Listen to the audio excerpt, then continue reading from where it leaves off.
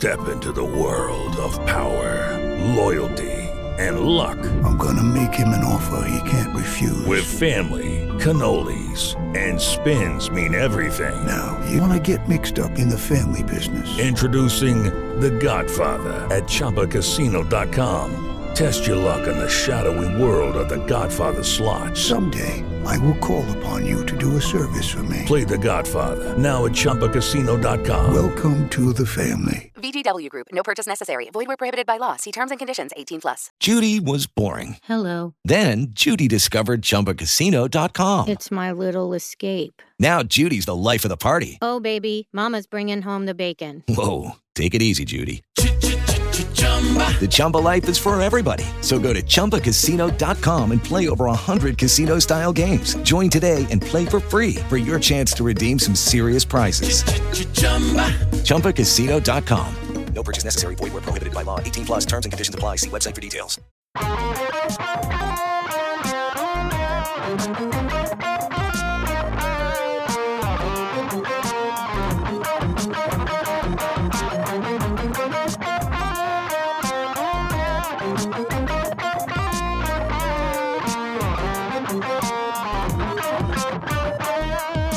And we are back for another casual conversation with the classic guys, and we got another very special guest, another local, another Vancouver. I don't know, we don't have like a name for Vancouver people, but another the WrestleCore's very own promoter, Cobra Kai, professional wrestler as well. What's going on? How are you?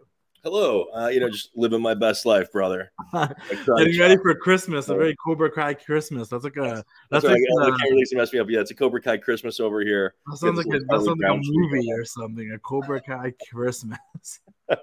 Yeah, you can catch it on the Slice Network. Yeah, basically. So what is going on? I'm glad to have you on the show. We've talked a ton on the air, off the air, and finally have you on here. I've been trying to do my duty and make sure I showcase the professional wrestling that's happening here in Vancouver as of late. Obviously went through a little rough patch during the pandemic, but we're back. Yes. And, wrestling is booming in Vancouver right now. There's a lot going on. But before we get there, how about a little background on yourself? Who is Cobra Kai? A little history on your wrestling career. Well, this little guy here? Yeah. So I've been wrestling, I think like over 20 years now. And I fell into it sort of the same way anyone falls in anything. You love a thing when you're a kid and you meet somebody who does it. I could have been a comedian or a guitar player or an accountant if I'd met one of them.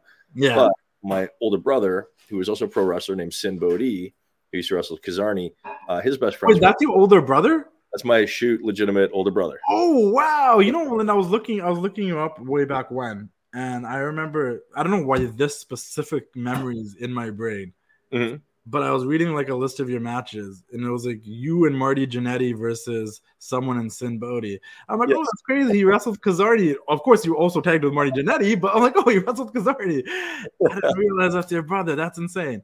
Yeah, so actually, me and Sin Bodhi had known each other, about 40 years or something like that. Yeah. But Marty and I used to be on the road together. Pat Tanaka took me under his wing. When we had the chance to wrestle together, we just thought it was hilarious. But I apologize, my kid's little baby monitor going on. That's okay. And I don't know how to turn the volume off because my wife's going to come take this away from me so she can turn the volume off. Sweet, there we go. But that's crazy. Look at that bombshell dropping right at the beginning. I had no idea. Yeah. Well, it gets better. Okay. Because growing up, his two best friends turned into Christian and Edge. Adam Copeland, Jay Riso. Oh, I was like the annoying little younger brother who would like tag along, and they'd be like, "Get out of here, kid! You want to see a dead body or what?" And so obviously they went on to be exactly who they are. And a few years later, I wanted to get trained. I wanted to learn how to wrestle, and I got like fight clubbed everywhere. The first place I went to obviously was Ron Hutchison, who did wind up having a huge hand in helping me out and training me down the road. But I got, you're too tall, you're too short, you're too fat, you're too skinny, you're too young, you're too old. Get out of here. And I went to about like 8 or 9, just under 10 different schools, all in Southern Ontario, and they all said the same thing to me. Yeah. Until I met the guy who did show me my first few bumps. How old were you when you started? Like early 20s, like 21, 22. And they said you're too old? Well, that's the thing. I got like every excuse in the book, but it was just an excuse. Yeah. And I didn't realize it at the time, but at the time it was like an etiquette thing. My older brother come first, and I didn't have his blessing. I didn't even ask for it. Like I you know what you know, and you don't know what you don't know. Yeah. If I had known that, did he not want you to wrestle? I think like an older brother always is like, get out of here. Go do your own thing to the younger brother. And I was the annoying younger brother, but very quickly on into the whole thing. Like I said, probably within the first year of me actually wrestling live, we became super tight, and he's been so supportive and had a huge, huge hand, not only in like how I think about wrestling and things I do in the ring, but just in life in general. He's my older brother. He's awesome. No, that's crazy. Like I don't know the situation we're going to get into, but I do remember being a kid and seeing those Kazarnia promos. I'm like, oh, this is cool.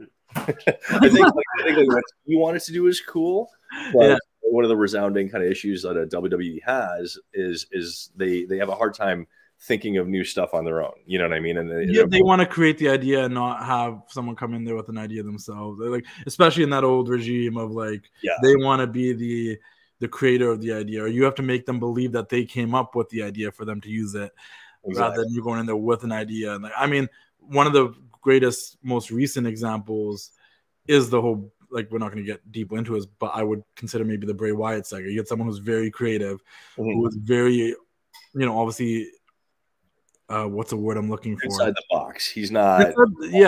But he was very like involved in his creative. Like he had opinions and he was passionate about it, which a lot of people were surprised when he got released, and you would have to assume that played a big role in it, that he was very passionate about his creative decisions and in touch with it, and this should be like this, and probably getting in arguments with them about what they're doing. And I think sometimes that must have been hard for the old regime. I've read enough wrestling autobiographies to hear about it. I've listened to enough podcasts, and that seemed to be a thing, so I could totally see him probably going into this great idea, but it wasn't their idea, so they're like, and the funny thing about that now, and this will kind of tie into like WrestleCore and the sort of philosophy there later, but every money guy, every main event wrestler, guy, girl, whatever, I just say guy like in the universal sense of a person, they were themselves. Stunning Steve Austin wasn't a main event guy when he became Stone Cold Steve, because that's more him. You know what I mean? And Rocky Maivia or whatever, until he became The Rock, he wasn't that big league guy. Like everyone became themselves. Whenever they had a WWE writer thrust something upon them, name one gimmick, name one thing those writers ever did, name one gimmick that went to the top.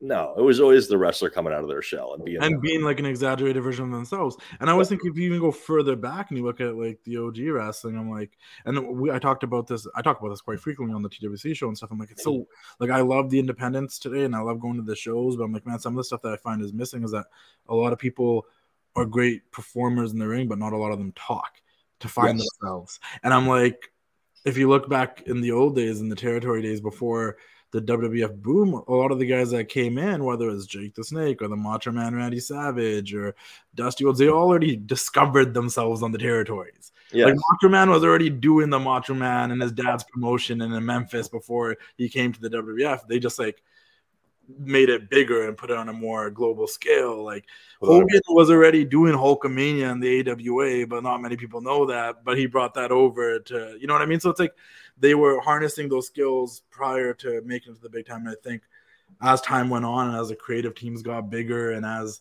we brought in writers and they needed to actually be doing work, so they had to have some sort of power, and like they just got a whole different beast. But now we're in a position today, I feel like, where everybody's learning, everyone's more athletic, they're learning how to wrestle, they know how to do all the cool spots and everything, but not a lot of them, if they got signed today to the WWE, would probably be super comfortable cutting a promo.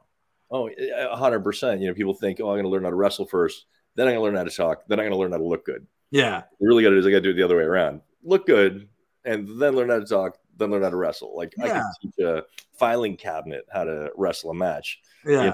That's easy enough. But that personality and all those other things that come first, you're 100% right. And using that analogy, right, nowadays everyone has to be a one-hit wonder, right away out of the gate. That first match got. Well, if you can go viral on Twitter or something, then you might get noticed. But what else do you bring to the table? Some of the greatest wrestlers didn't do a whole ton.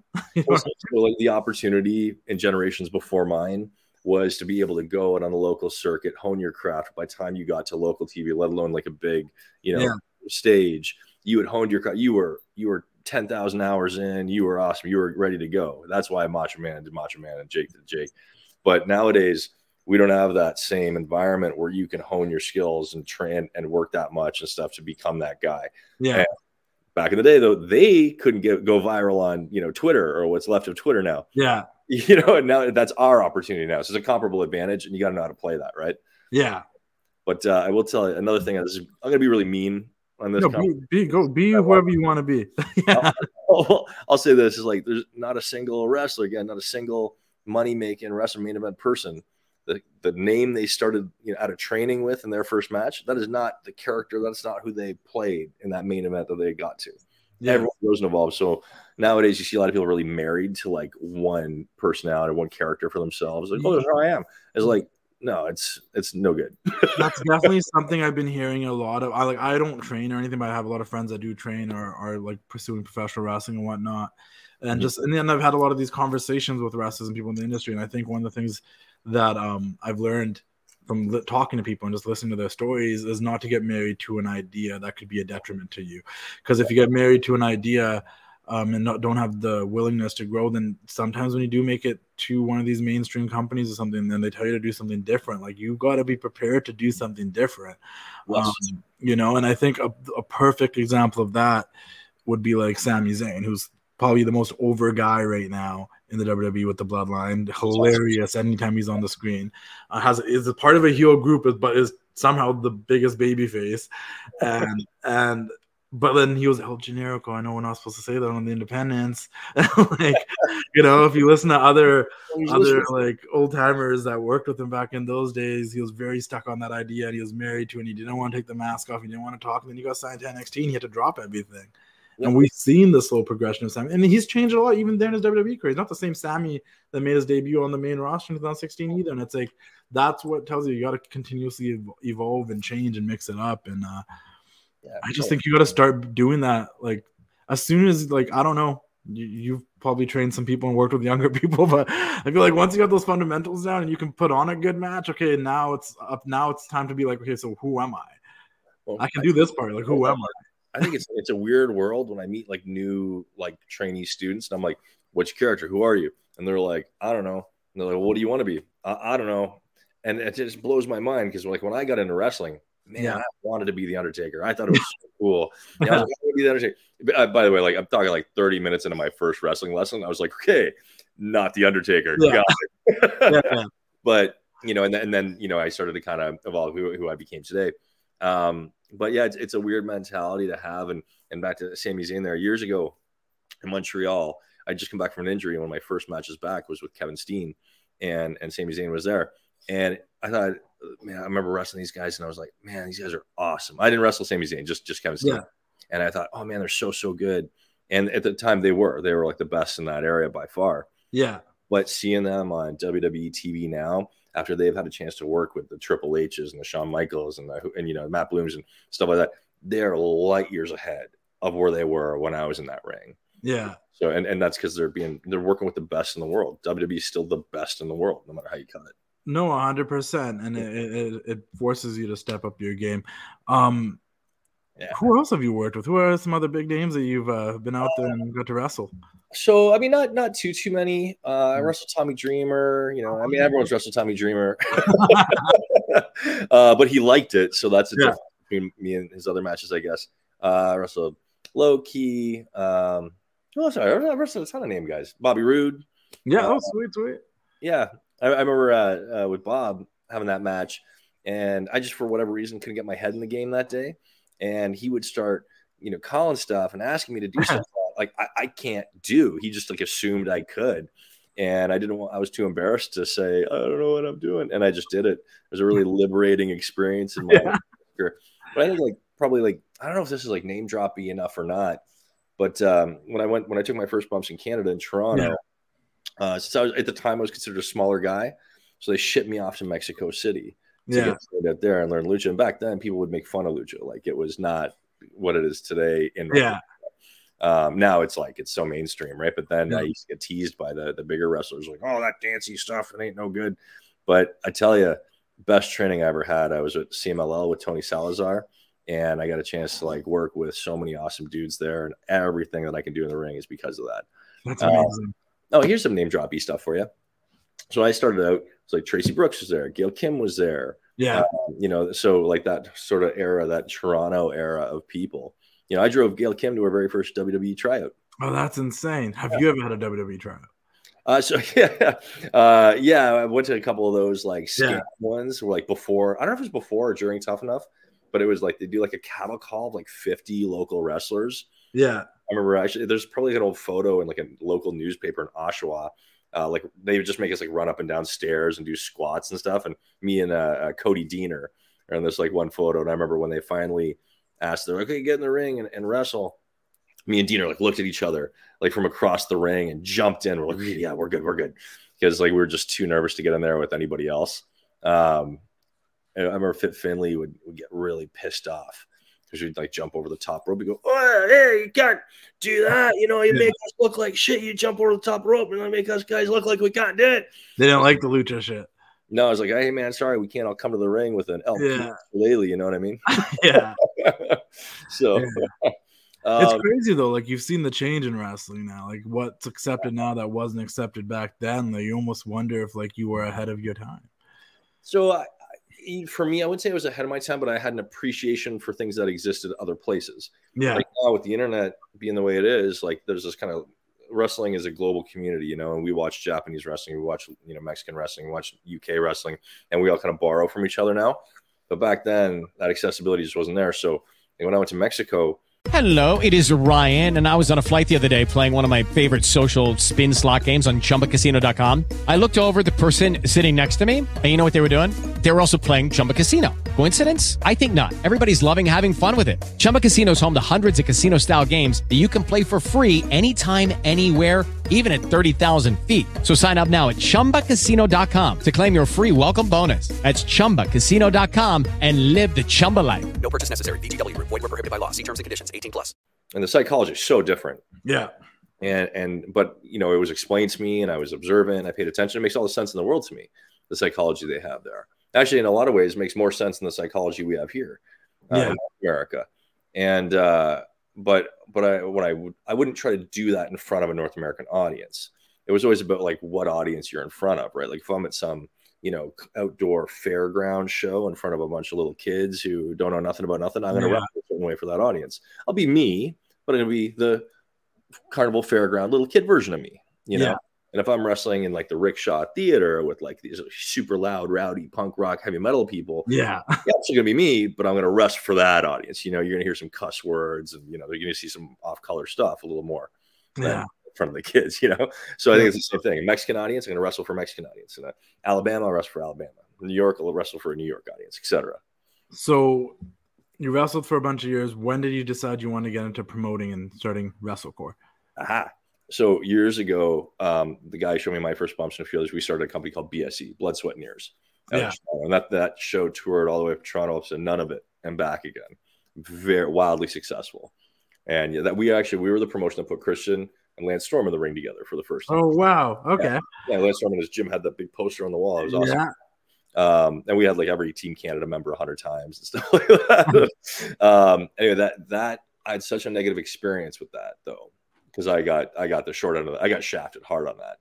I swore I'd never do another show again. Until I met the smoking hot, crazy, fiery, super challenging, amazing woman who would become my wife, Calamity Kate.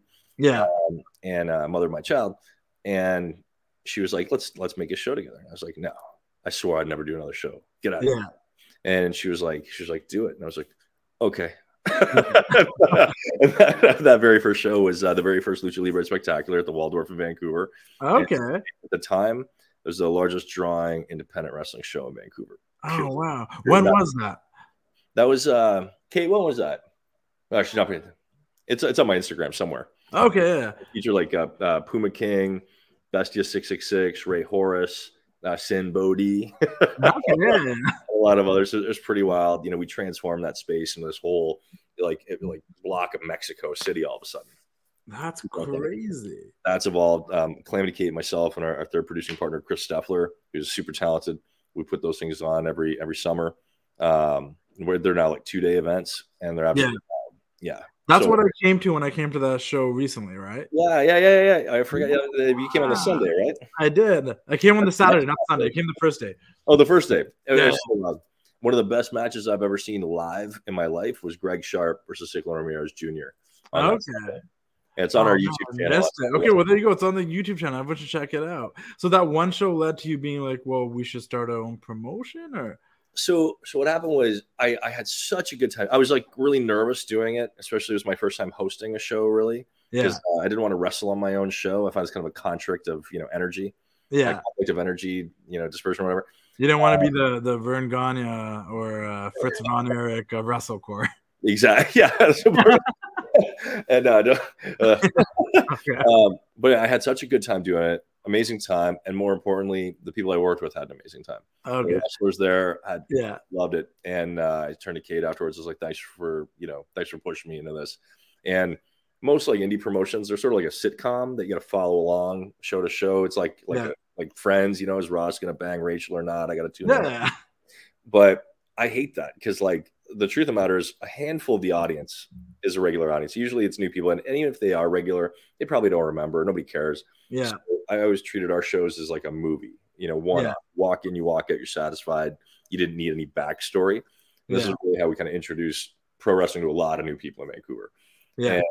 And to this point we were talking earlier about Bray Wyatt and how he became this creative. I don't like making shows for other people. I like making shows for two reasons, and that's something I want to see and to impress my wife. Okay, fair enough. Yeah. and so our shows are definitely alternative format, alternative content, and it's something different. And it's not a low budget version of AEW or WWE or whatever. It's its own thing. It's punk rock, dirty. It's the indie promotion. It's a standalone. It's not because I guess you're right. Mostly like some wrestling companies want to have the stories and the characters and show that. The other ones will book matches and tournaments and they try to have really competitive matches and whatnot, but it's nothing really making it stand out. Like what makes WrestleCore different than what makes it stand out? So that's the thing. So we started it. So it was just one off until during the pandemic, we decided to make it WrestleCore. WrestleCore has really only existed since May 14th of this year. Oh, wow. Okay. Yeah. The very first WrestleCore match was the main event of like the last one-off show we did. That was Zicky Dice was the feature in that match. Yeah. Bro, the outlandish Twitch sensation, man, he brought it. He's so underutilized everywhere. He's amazing. No, he is. He's great. Yeah, I did a giveaway with him one time. It was a good time. Dude, he's a good dude. Solid. Yeah. And so then the actual debut of WrestleCore was actually in Prince George for FanCon. We sold out the Kin 3 Arena. Bret Hart opened that show for us. So that's because I remember all of this. Yes. So it really is that recent. Yeah, WrestleCore is super new, dude. And here's the thing: a lot of like shows, good or bad, been around 20 years or 1 year or whatever. They're very stagnant, right? It's just the same show, and it hasn't done anything or gone anywhere. I'm super proud of the fact that like the wrestlers who work on WrestleCore they've worked so hard that they're getting booked all over the place, and WrestleCore didn't like help them get booked, but I wanted a platform where they felt empowered, because they've been sitting here spinning their wheels for a while. Yeah. We've grown a YouTube channel. We're on Title Match Network with 2.2 million subs on YouTube. Yeah. I got some really dope announcements for 2023. And one of them soft announced already, which we can talk about, but it's growing and evolving like crazy. One thing I think you'll really dig about WrestleCore. So there's a lot of unique features about it. Yeah. And one of them is, like I love the Rickshaw Theater. Like I go there for other shows. I love that venue. Yeah. It's so awesome. But only so many people can get in there. So for me, a big part of it is getting it on the screen, getting it to different markets. So not only do we publish it on the YouTube channel, people actually stream that show like the way a video game streamer streams it. Yeah. And post it out. Like Barbie Biel out of Mexico City. She had 10,000 views on that first show she did for us. Yeah. Which is absolutely wild. You know what I mean? Santino Marella helped out doing a stream version of that very first May 14th show. So there's like different versions of WrestleCore shows out there for people to watch. If you want to watch like the original one, with like Vinny the Voice and his local commentary partners, you tune into our YouTube channel. Yeah. You can catch it on like Holden Albright's channel, all over the place. And you guys have already I remember the Bret Hart thing. You guys had you had Trey Miguel in there. Like you've had shows with some big names coming in and stuff. And I think the best analogy you gave us a couple of minutes ago was, like I was saying, those wrestling shows and there's the wrestling shows under the story stuff. But I like the idea of like it being a movie. Yes. Because the idea of it being a movie is like you know you're gonna go into that movie and you're gonna get everything you need in that one show. Mhm. And then the movie's over, right? Like it's not like if it was by the time you come to the next one, it's a whole different movie with a whole different set of characters and the set. But like looking at it that way, it doesn't make it seem like just another wrestling show with matches that are going to be really good. And it also is not like the soap opera week, show to show. It's you got to follow along the characters and grow and whatnot. It's like you're gonna come. This is the movie. This is the cast. We're gonna put on a great show for you. And maybe you like it, maybe you won't, but in this one night, you're going to get a conclusion and a story that starts at the beginning and it's going to end by the end of the night, but you're going to have a whole conclusion. And I think that's pretty cool. Well, no, thank you for that. And by the way, I'm totally going to bring on trolls by saying this following thing. Okay. No one's left the show unhappy. Every audience member who's left the show, they leave the show like out of like over the moon happy. But here's the fun thing about it. I hate it if someone in the audience can leave that show and explain what they just saw to somebody else. If they're able to explain what they saw, I've done something wrong. I think that's fair because like when I ask you like what makes you different compared to the other independent wrestling companies, I think that would be it.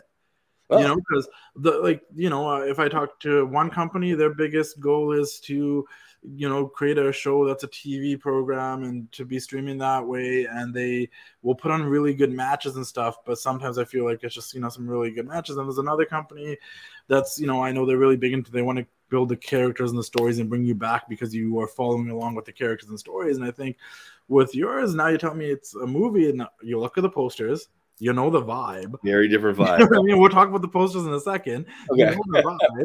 And then also even like the show I came to, the Lucha show, maybe it wasn't a movie in one night, but by the second night, the idea has been completed. You know what I mean? I was like two nights, one movie, but I get it. 26 matches that weekend. 26 matches that weekend. Crazy. To throw this in about like the actors, the wrestlers in the thing, you come back to see the movie with the same actor, the same cast. I'm going to highlight. So the only storylines we really had with WrestleCore was to establish character. Yeah. So like when Michael Richard Blaze, the founding father and savior of the Clandestine Society, he does that gimmick at different shows. But I just feel like WrestleCore, he's the most Michael Richard Blaze that Michael Richard Blaze can have Michael Richard Blaze. You know what I mean? Yeah. And the guy's a genius. I love the way his brain thinks. I love working with him. And every time, my only complaint, I find sometimes he reins himself in a little too much. So I was kind of push him. I say, hey, that thing that you don't think you should do. He's like, yeah. I'm like, do that twice. Do that more. And I want people to really come out of their shells and be more themselves than they can be anywhere else. You want it to be wild. You want people leaving without knowing what they just saw. And I think that's what makes it unique. Like I said, it's like a movie. Sometimes you walk out of a movie and you're like, I don't know what that was, but I enjoyed it. I mean, I still don't understand how Once Upon a Time in Hollywood really ended, but I would watch it again. I'll even simplify that. Like Star Wars, the Millennium Falcon. Yeah. The tubes and stuff. I don't know what those tubes do, but they just look right to me. I'm like, oh, that's the tube that makes it fly. It just looks right. So it doesn't need to be that serious, but it can be fun and you can enjoy what you're seeing. And as long as you've established, because it's different if you. I think the most important thing is establishing what your company is and going with it. And if you're establishing that's what you do, then that's cool. If you're saying you're trying to do something else, but you're not doing that, then it's like, okay, they lost the plot, but you know what you're doing. So we always try to get way more ambitious show to show. We're always kind of raising up that level somehow.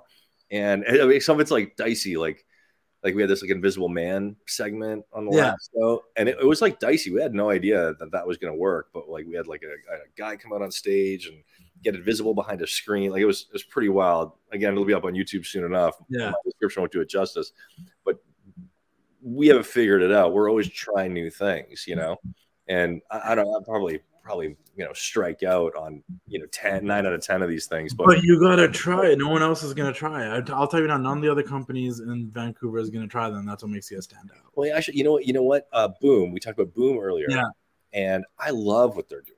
Love what they're doing. There's this element, this kind of writer's room element to it that I just love. And but that's because they come from the TV world and they want to give us a character TV show. I had them on the show, and that was the biggest thing. Is we actually want it to be, if you come to one show, you want to come back to the next one because you fell in love with this character and you want to see what happens to him.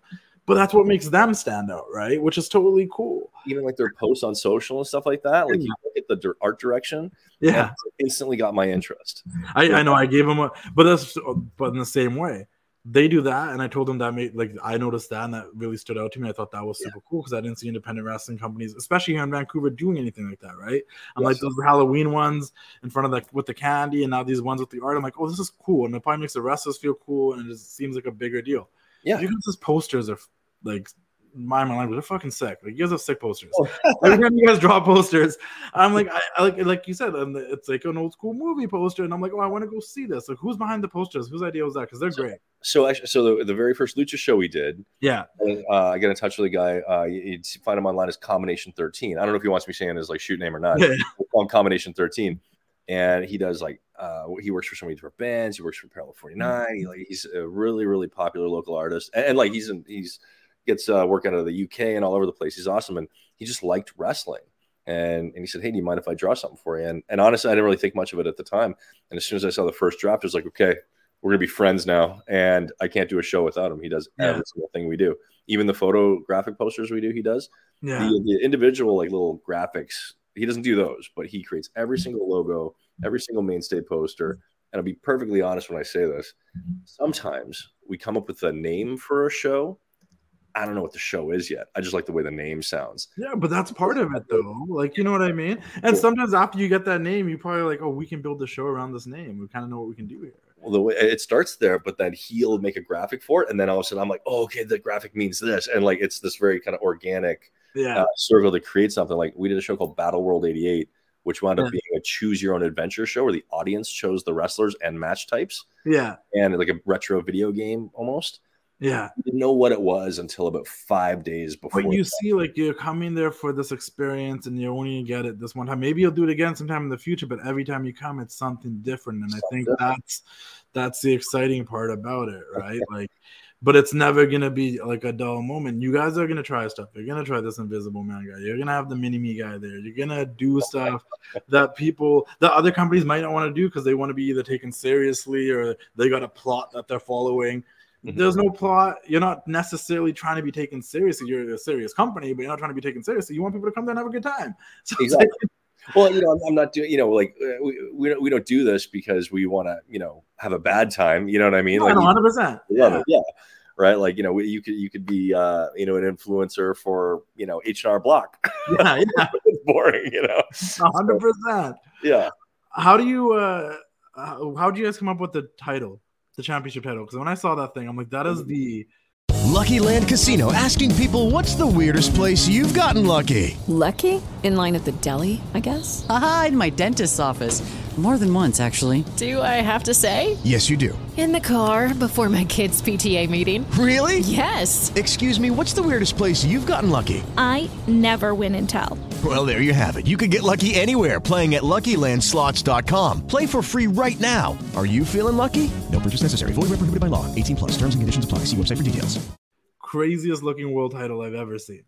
Oh, thank you so much. It is a wild. It is the I don't know. I wish I had a picture to pop up right now. Maybe I'll figure something out. But like, I'll try to send you some stuff. Yeah. So what happened was when we decided to make it WrestleCore, when Calamity Kate and I decided to make it a regular ongoing show, you need a champion, you need a title. Yeah. And there are some beautiful title belts out there, and I've always really liked like unique ones that kind of stood out, like Defy's belts. They're badass belts. But even I felt if I tried something different like that, I'm still just trying to kind of knock that off. And I wanted something that stood out and was different on its own. So originally the idea was to have these kind of like painted plates with like LED lights around them. Okay. And a friend of mine, Paul, he's a wickedly talented tattoo artist at a Black Rider. He was like, that won't work and it won't look right. And he suggested glass instead. I go, oh, glass. Okay, I like glass. Glass is a fucking nightmare. No. But I was thinking at the same time, I'm thinking, okay, I want to WrestleCore acknowledges all different promotions, acknowledges all different champions and stuff. There's heavyweight and there's world and there's, universal champions. I go, I'm going to recognize all those, but I also want to take a shit on them. So let's call it the Infinite Championship. Yeah. And Infinite Mirrors, boom, came to my head. So it's this like Mad Max, Road Warrior, Blade Runner, again, kind of cyberpunk title. And it's the meanest looking title in the world. It's really cool looking. Because I saw it that first time, I'm like, oh, that's like I've never seen a title like that. One, it's like it's lights on it. It's like flashing. Like this is insane. And like honestly, when like I was at an outside show, obviously, and it was dark, and you see that belt, and you're like, oh, that's cool. Yeah, you should come see that thing up close and in person. Actually, this mask is a little. I mean, you can see it's like a little homage to that. I got like little skulls, stuff on it. These things whip me in the eye all the time. Yeah. Great. But that's the kind of art direction that we go with for sure. So, but we got some team titles coming up for 2022. Okay. So, and those will be again very unique. I'm looking forward to see what they look like. I'm looking forward to seeing the team that can wear them. That's true too. How many shows do you guys do a year? So I think so. We started officially in May. I think we did 10 shows. Yeah. I mean, the goal is always to do like a monthly regular show, but sometimes that just doesn't line up. Like we did do anything for October. I try to do 2 of these interviews a month, and sometimes I got like 1 or 0. Well, we had some months where we did like 3 shows in a month. Yeah, it usually comes down to like scheduling, I guess, and like get people booked and venue and all that, right? For me, again, I love the Rickshaw Theater, and with COVID, like so many different great music venues kind of had to shut their doors, and the Rickshaw, through a lot of strategy, stayed open, and now they're like booked solid. Yeah, and I could do a show a lot of different places, but WrestleCore, man, that's a house of WrestleCore right there. And were you involved with wasn't there like a wrestling company called Rickshaw for a bit with Kenny Lush? So Kenny Lush, Kenny Lush, who's amazing. Yeah. Him and another guy named Tom P. started a thing called Wise Pro Wrestling. And Wise Pro, that's what it was called. And it was always at the Rickshaw. I went to like 2-3 of their shows. Smartest booking, best run show by far. Love it. Love what they did. And they had some life obstacles, and so they decided not to run anymore. And the Rickshaw was up for grabs. And I asked Kenny, I said, hey, what are you doing with it? And he said, hey, Snake Money. Yeah. Why don't you run a show in there? And I was like, with his blessing, and every production meeting we have, I make sure I acknowledge it's because of Kenny Lush that we're allowed to do these shows here. Yeah. And honestly, I feel like we're just sort of keeping it warm until he wants to. You know what? I went, I went to a couple of Wise, like 2-3 Wise Pro shows, and I talk about this, and your guys' atmosphere is exactly the same. And I'm like, I understand the reasonings behind why people do certain things and stuff. But I was like, at one point, a lot of the shows here were family friendly.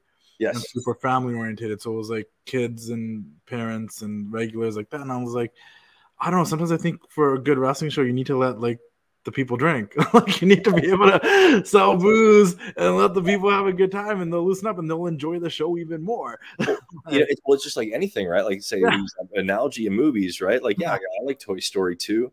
But also like maybe I want to go watch Showgirls, or what's one of those new Annabelle or something crazy, or a horror film or something, and that's what I was like when I would come to a Rickshaw show after. And don't get me wrong, like some of the shows when they're on the Commodore, they'd be a little bit more lit or whatnot. But I remember coming to Rickshaw shows, I'm like, oh, this, and I remember it was like 19 plus. I remember one time I actually tried to bring my cousin, he was 18, but it was 19 plus, and I was like, oh, this is a vibe. This is a different vibe because you can come in. It's literally like going to a concert with your friends, exactly, and just you can get lit. You have a show and it's fun, and even someone that may not like I've taken friends that weren't still aren't the biggest wrestling fans, but they'd had the time of their life. Well, I'd say like especially with like the WrestleCore shows, they're definitely like a crossover in terms of audience. Like you don't have to be a wrestling fan to enjoy that. Yeah, there's a lot of shows where like if you're not a wrestling fan, you're not gonna enjoy it, and that's what I was trying to say. Like I think that's what would make your company stand out, because it seems like it's an experience, right? Like I said, there's some companies that want to put on really good wrestling matches and have a really strong card, but then if you try to go to friends of mine that aren't really wrestling fans, they don't care how strong the card is. They don't even know the big name that you're bringing in that's supposed to be like, you know what I mean? So like, how am I like some of the events I've gone to that I've taken friends to that have had the most fun is it'd be like something wacky. Like I remember I took one of my closest friends since high school. He probably hasn't watched wrestling since like 2004. I think like the last WrestleMania he watched with me was like the Shawn Michaels Triple H Benoit one in 2004. That's why that comes to my mind. But like, I remember I took him to a show. I'm like, yeah, I had to go to this wrestling show. I'm like, do you want to come with me? He's like, yeah, sure. I'm like, yeah, it's a bring your own weapons match. And he like went to his garage. He grabbed like a grass hockey stick, and then he's like, let's go. And like the fact that like they used just grass hockey stick, like he stole it back. He's like, where's the extra cheese grater? Yeah, and he was just so happy. Like they used my grass hockey stick, and like you know what I mean? It's just like to make it an experience rather than just sit there, clap, cheer, watch a show, and be grateful for the wrestling. That only works if they're already wrestling fans. It doesn't work if like I get a nice little off-color anecdote for you. Yeah. So I think one of the reasons why like wrestling fans or even non-fans get really into the shows, as opposed to watching it on a movie screen or like a band on stage, like man, it's visceral. Like you can reach out and touch them. You can smell these guys, you know. Yeah. And that's not necessarily a bad thing. And so I'm known for making sure the shows have a lot of audience interaction. You know, a lot of guys go flying out of the ring. A lot of wrestlers go flying out of the ring into the audience. Yeah. And we had this disabled lady in like one of those rascal scooters decided to go in the front row for some reason. And this like handler guy was helping her out because he goes, hey, you know, she almost got hit on that dive. You got to do something about it. I go, where is she? Oh my God. You know, yeah, I want to take her. Where's she? Goes, she's right in the front row. I go, well, can you help? I go, yes, I can help. She goes, what are you going to do? I go, get her the fuck out of the front row. Get her in the back. It's supposed to be. I go that front row, and I do a little PSA at the beginning of every show where I say to the people in the front row, I go, hey, I hope you move quick because that's the splash zone. Yeah, you know, you will get wet. You know, no, 100%, and that's fair. You know what I mean? Because, like I said, if you're creating an experience for people, and like I was there, man, people were having the time of their life, and you could tell there were some people there that weren't lifelong wrestling fans. There were lifelong wrestling fans there for sure. I met them, I talked to them. They were wearing vintage merch and stuff, and I thought it was super cool. But there was people there that, you know, they're not huge wrestling fans, but they were just having a blast. Seeing these guys flying around, jumping over the ropes, and like, you know, getting close to them and stuff. Like everybody wanted to be near the ring, and that's the thing too. Like I remember taking non-wrestling fans to shows, and when they first see the ring, they're like, oh, they have like some sort of nostalgic feel, like, oh, I know what that is, and like, oh, I've always, you know, as a kid, like I always thought about like running in a ring or something. Like it's like, listen, I don't watch baseball, I don't watch football, right? I watch hockey growing up, basketball and stuff. Like I don't watch football, I don't watch baseball. I played baseball as a kid with my friends in the cul-de-sac. I love playing football with my friends, you know. I love playing Madden. You know what I mean? So like, but if you like walk into the park and you like you saw a baseball diamond, you'd be like, oh, I love going to baseball games. You'll never catch me watching it on TV. I love going to when I was in California for 6 months, I went to like so many A's and Dodgers games because my family would get like tickets and like, do you want to go? And I'm like, hell yeah! Like I don't know any player on the team, but just the atmosphere, grabbing a hot dog, having a drink, watching baseball. I'm like, this is like. It's American pastime, and I'm here for it. One of my very first dates with Calamity Kate, I don't know how we stumbled across Canucks tickets. She's like this punk rock chick, the establishment, the patriarchy. I'm this like artsy fool who like, you know, doesn't know anything about sports. And we wound up at this Canucks game together. And the electricity in the place was like, wow, you know, but I couldn't help but be a jerk, right? And there's this like guy beside me, he's like a super hardcore fan. I'm like, hey, how many innings are in this match anyway? You know, and he's so mad. I'm just joking around, right? I agree. I was like, is it halftime yet? You know, it's so funny. People are like, they're really passionate about these sports fans. You know, you start cheering for the other team for fun and stuff. It's like it's bad, man. You shouldn't yell "Go Blue."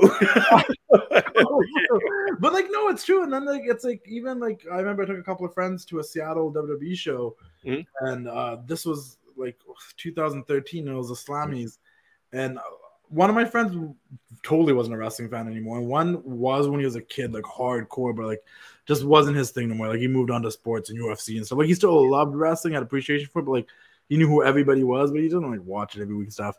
Yeah. And Brett came out. Okay. Bret Hart, because it was the Slammies. They had Brett there and Sean and everybody. And this guy was screaming like an 8-year-old for Brett. And we were like in the lower bowl, but like on the far side, and Brett's on the. I'm like, he can't hear you, but he's screaming like with so much, like that commercial, like, Brett. Energy that's like infectious, right? Yeah, I'm like, you know, for me, like as someone who's still a wrestling fan, like that made me so happy that I could bring someone to a show like this, and they could catch that feeling still. And he doesn't even watch every week anymore because that's what live entertainment does for you. And that's why I always encourage people. I'm like, even if you're not a fan, hey, you want to go out to a club or something after, you have plans for after, go to the wrestling show first and go do whatever you want after. But like, it's a great way to kick off your night. Trust me, like it's a good time. Well, you know, so for years, I'd always avoided like video and like having like a film crew in at the shows and stuff for that exact reason. Like I wanted this like live visual experience. I hated looking at things through a screen. Yeah, and I would really like, was like, okay, yeah, we got to get in front of a screen now. And I get this awesome film crew. This guy acts as our head of film, and Gearbase is really helpful. But what they've been able to do is they've been able to really like not shoot it like a WWE or an AEW or another indie. They shoot it like this like punk rock video. Like it's really in there. They capture that vibe. I mean, we're still figuring out. It's always getting a bit better. But if you look at like the first set of videos compared to now, like light years. I think you guys are the punk rock band of professional wrestling in Vancouver. Yeah, you guys are the underground wrestling company of Canada, currently on our way to being that of the world. No, 100%. Because I don't think a lot of people have that atmosphere. Like every other wrestling company has some sort of, which they're all doing great, but they have their own certain goal of what they want to be and what they're presenting and what they're putting out there. And not all promoters see that because I remember going to the Defy show and being like, "Oh, this is cool, man. This is like they were involved, man. They knew all the chants. They knew what to say and what not to say, and the 1, 2, sweet. Like that's where I first heard it years ago. Like I'm like, like that was an atmosphere, but some promotions don't want that atmosphere. They want it to be more, So it's like once you establish, like I said, once you establish what you are, then you're doing something super. I think like again, we don't really know what we are yet, but I know what I like and I know what I don't like, and I just double down on stuff I like, and weirdly like-minded people. Like the guys from Boom, stuff like that. We get along weirdly enough. Go figure. We get along. Yeah. So, and I'm happy to kind of just be that helpful, supportive person as best I can be, because like the old school mentality. I was in Edmonton for a while, lost a bet, and I found myself living in Edmonton for a few months. Both.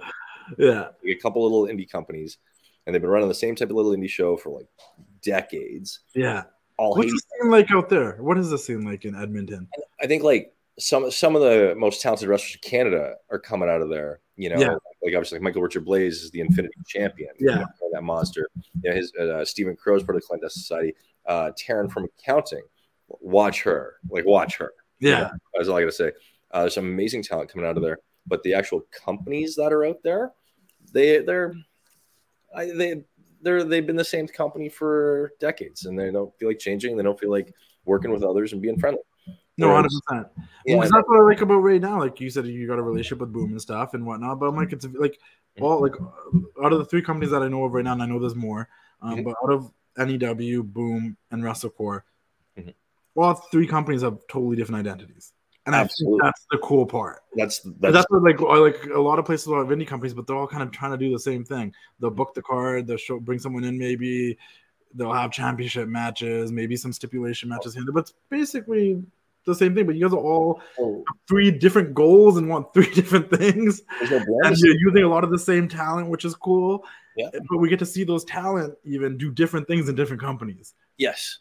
Well, growing up, I was always a comic book guy. Yeah. And so I love I didn't read Wolverine comics. I read X-Men comics. I like the ensemble thing. So all these wrestlers work on all these different companies, but they bring something very different to each one too.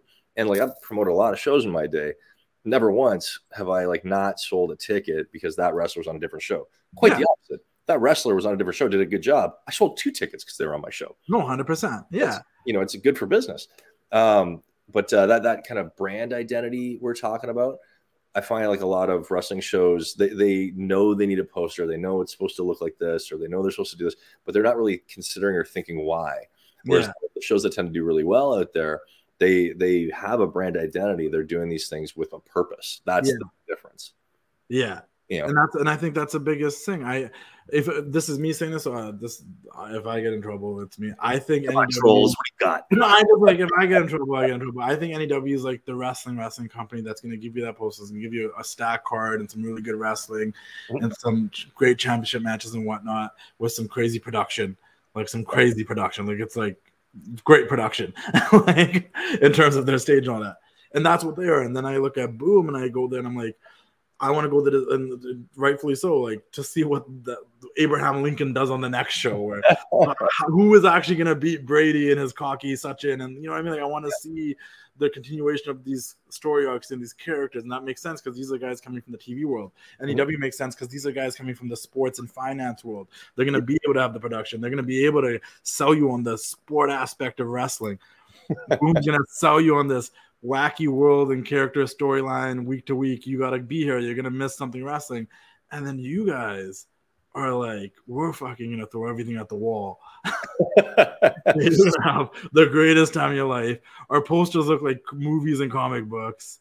And you're going to leave here, once again, being like, I don't know what I just saw, but I liked it. It's funny when you're describing it. Was crazy. The wrestlers were all over the place, jumping on us and stuff. It was an experience. And I think Vancouver is in a really cool place right now with professional wrestling. There's been a lot of changes over the past couple of years. Oh yeah, there's been no longer here. There's you know, ASW is still doing its thing too. Don't get me wrong. So that's like an OG company that's been here.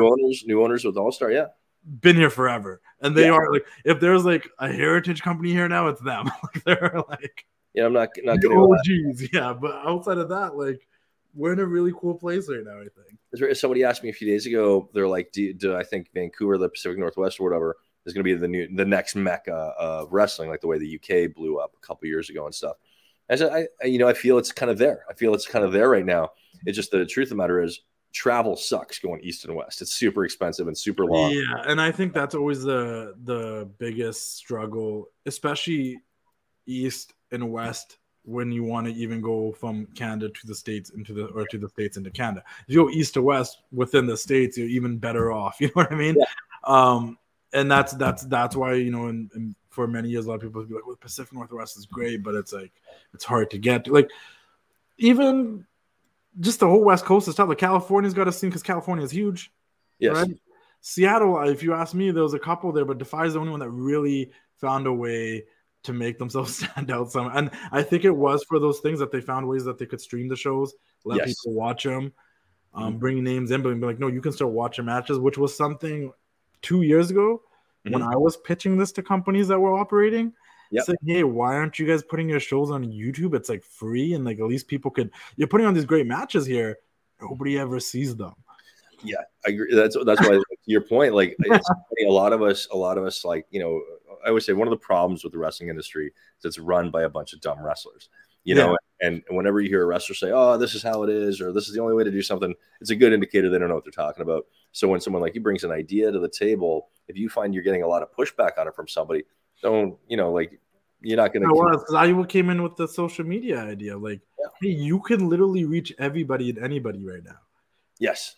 How do you do that? Like you said, the Zicky Dice thing with the Twitch thing, like that's huge. He has a big Twitch audience. Collaborating with him on that, massive. You know what I mean? Put it on Twitch, put it on YouTube. There's so many outlets. But if you are like, some companies be like, well, no, we want people to pay for it, so we want to put it behind a paywall, or we want to be on this site or that site. You can do that if you know some people and get it there, but you'll probably get there faster if you're just putting some content out there.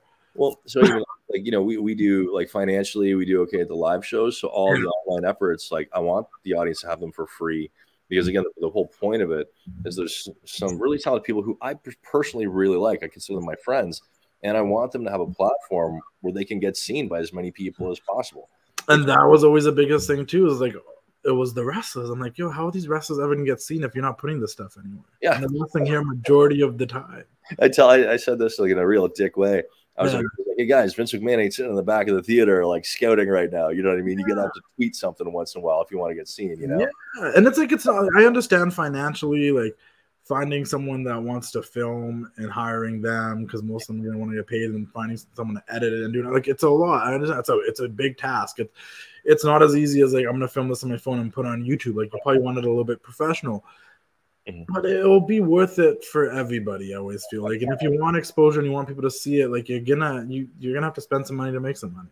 Yeah, I was gonna say, I promise you I'll be able to mean stuff like that. So I'm gonna start as my preamble to this thing. Exactly. I'm gonna follow up on this point you're making. No, go ahead. That was it. I get a lot of inquiries now from wrestlers who want to come be on the show. Yeah. And one of the biggest red flags for me, and this is good advice to any indie wrestler out there, don't offer to come for free. And I'll tell you why. Because as soon as you say that to me, I think that's exactly what you're worth. You know, you don't deserve to get paid. Yeah. Right? And so, yeah, a lot of wrestling shows go, oh, I need a free cameraman, or I need a free editor, I need this, hey, can you make my poster for free? Can you do this for free? Everything should be paid. And if your wrestling show is not making enough money to pay an adequate fee for those things, you're not running a good show. And I'm not saying the content and the wrestlers are bad on your show. I'm saying you're not promoting a good show. You're not getting butts in the seats. You're not being interesting. That's your fault. And I get in this conversation with a lot of people. Say, oh, so-and-so's been around for a long time. I go, yeah, but if they couldn't put butts in the seats, then they don't deserve to be around any longer. Yeah. Make room for something new. They need to make room for something that is going to put butts in the seats. And you got to adapt to the changes. I think indie wrestling was a one way in the early 2000s, and I think now people are picking up on it, but for a bit there, like, nobody was really changing. I'm like, why wouldn't it? Does YouTube is free. Just put it out. Even, and the people sometimes will get like, well, we don't want to put it on YouTube and then have like only like 30 people view it. That's 30 more people that weren't there. So, don't get me wrong. I mean, like, my feelings are hurt. Like, we have some videos that like 10,000 views, and then we have videos that have like 150. And I'm like, I know that's a whole different topic. We can talk about how social media messes with the mental health, but like, you know what I mean? Like, it's just, you got, like, sometimes I'll post something, especially now with the algorithm, I'm trying to figure it out, because sometimes I'll post something, and then we'll get like 10,000 likes, and then I'll post something else, and they'll get like 200 likes, and I'm like, what's going on here? Now at least you can hide the likes. Okay, I have 500,000 followers. Getting 200 likes with 500,000 followers does not look good, but I don't know what's going on. Well, for me, it's funny because I find if I put a lot of effort into a post, rarely does it break 1,000 views. Like, maybe it gets 50 likes or something. But if I just half-ass, like, I got to take a piss, I'm running out the door, and I just want to post this thing real quick, and boom, all of a sudden it'll get like 17,000 views and get like 400 likes or whatever. What was that really cool thing you guys are doing with the commentary thing, where people had the option to commentate over matches? So, I love this. So this was kind of a unique brainchild where, like a video game streamer, like, you see the screen and they're like just in the bottom corner. Shit. That's how WrestleCore shows are presented. Okay. And so we film the thing, edit it, put it up, and there's commentary over it already. Like, we have a live commentary team. So Vinny the Voice and whoever's commentary partner is that day. It's always a new partner. We bring in a name for Vinny the Voice every show. And then we let people and I tell them, I go, you have full creative control. You can get drunk if you want. You can swear if you want. You can have a partner if you want. You can just sit there and say nothing if you want. You can do whatever you want on there. And at first it's a little awkward. They're like, oh, you give me too much, leeway. But once they sort of have a bit of fun with it, and I would say try a match or two. Try a match. And let me know how it goes, because a lot of them don't even know who these wrestlers are yet. Yeah. Right. But the concept of the match or whatever usually winds up hooking them. And like my favorite one is Barbie Viella out of Mexico City. And she's in San Diego now. Yeah. But she was like at Triple Mania. She's like a big, Lucha Libre influencer and stuff like that. She's like 10,000 views on her video in like a day. And the fun thing about it, if you go to the WrestleCore site, there's this section called Influence Champion. You can actually vote for one of the streams that you've seen. And at the end of this year, we're crowning our very first influence. So they pick a match, and they basically, the original commentator that's already on there, you can't hear, and you just commentate over the match yourself? Yeah, you just shit talk over the show. Yeah. And this is a good way to get people to watch matches through influencers, because it gives them content and they can commentate over, and that's right away just content generally. Yeah, if you need your 40 followers on Twitch, or you need your, whatever, you haven't posted something in a month, it's an easy go-to for the creators. And like, we're going to watch this match and we're going to commentate over it. And you just do your thing. And you can try to be a commentator, or you can literally just commentate on the match and how you feel about it, what you're looking at. Like the guys at Hot TV. The guys at Hot TV for Cannabis Culture, and they got like 1 million or something, subscribers, and they just get high and watch the thing. I don't even know anybody's name. And that's another thing. If you sit there with a buddy, like, I've watched so much wrestling with my co-host for the TFC show and other like friends of mine, where we're just sitting there, I'm like, bro, like, why isn't this the podcast? Like, we're just sitting here, like, there's some things obviously we wouldn't be able to say on the podcast that we say to each other, but for the most part, I'm like, a lot of this is like funny shit. Like, I tell her, market 19 plus when it goes on YouTube or whatever, because like, you get in trouble, because there's obviously like some off-color stuff happening in the actual video and the shows. But do whatever you want. If you want to make it family friendly and bleep it out, you can do that too. That's super cool. But see, like, that's like, I'll give you guys the benefit of that. Like, that's realizing, okay, this is the thing now. Yeah, going with the times. Like, how can we not only just give more exposure to WrestleCore, but also to the talent that's wrestling here? Like, what else are we offering them? Like, hey, like one of these influencers might just pick up your guys' match and be like, I want to commentate over this. Yeah, and that's more exposure to you. Like, I think like that was my thing. I'm not saying it now because I've seen the change now, but give it 3-4 years ago, I'm like, nobody was jumping on board with this social media stuff. They didn't get it. And I'm, without dropping a name, one of the bigger companies in the world, not the biggest one, so it's not them, don't worry.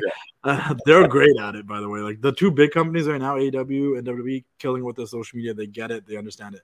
There's another company that's got a TV deal and they're on social media and stuff. I mean, they're on TV and whatnot. And I remember one of the people called me because we were discussing, like, you know, working together and whatnot. Okay. And one of the first things he asked me was, why would we need a budget for social media? And that's how far gone everything was. You know what I mean? So it's great that you guys are doing stuff like that. And you know, to that point, there's so many people who just don't like the world thrives on change. The world thrives on evolving, growing. It's gonna change in a few years again. There's gonna be something else. Watch. That all being said, like, okay, so where can people find WrestleCore and what's the next one? So my handles are all Fight Cobra Kai. Cobra's with a K. It's all one word.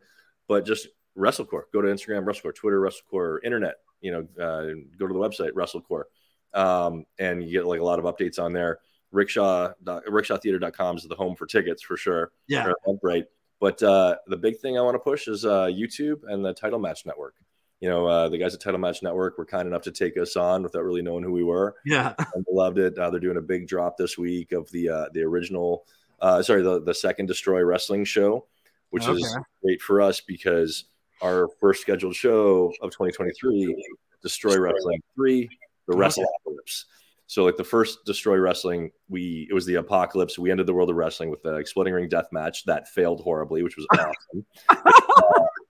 The technician who was supposed to just hit the trigger like got drunk and like mistimed it. Oh wow! But apparently the same thing happened on AEW like a few months later. It did. Yeah. Who's ahead of the game, right? Yeah, you guys did it first. Yeah.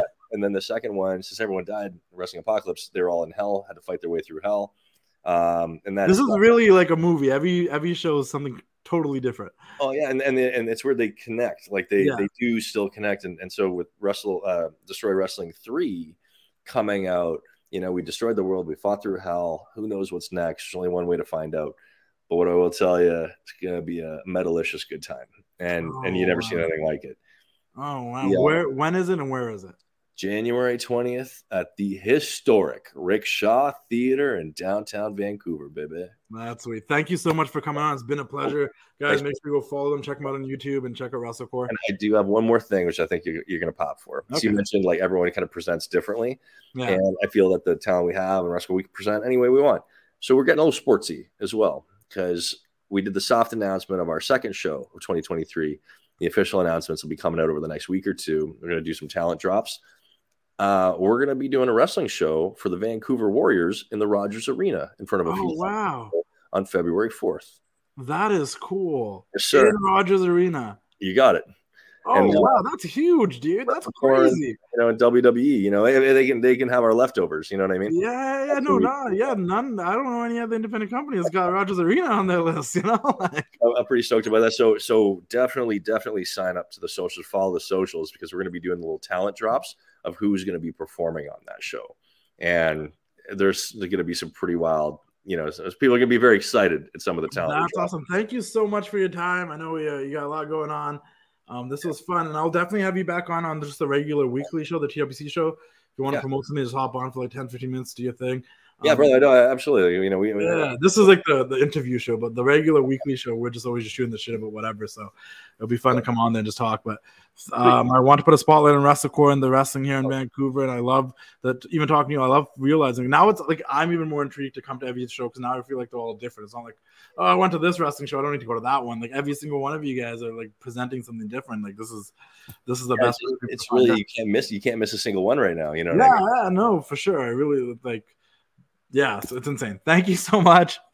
Keep doing the thing, everybody. Make sure you check out WrestleCore. If you're just vacationing in Vancouver, you're coming through, or you're in Seattle and you want to come up, you're on the island, you want to come through. There's a lot of wrestling in Vancouver right now. Pacific Northwest is doing its thing to bring wrestling back to the city and doing it in clearly different ways. And we'll see you all later. Ooh, yeah. Cool, bro. All right, thanks, brother. It's time to say goodnight. We sincerely appreciate your patronage and hope we've succeeded in bringing you an enjoyable evening of entertainment. Please drive home carefully and come back again soon. Good night.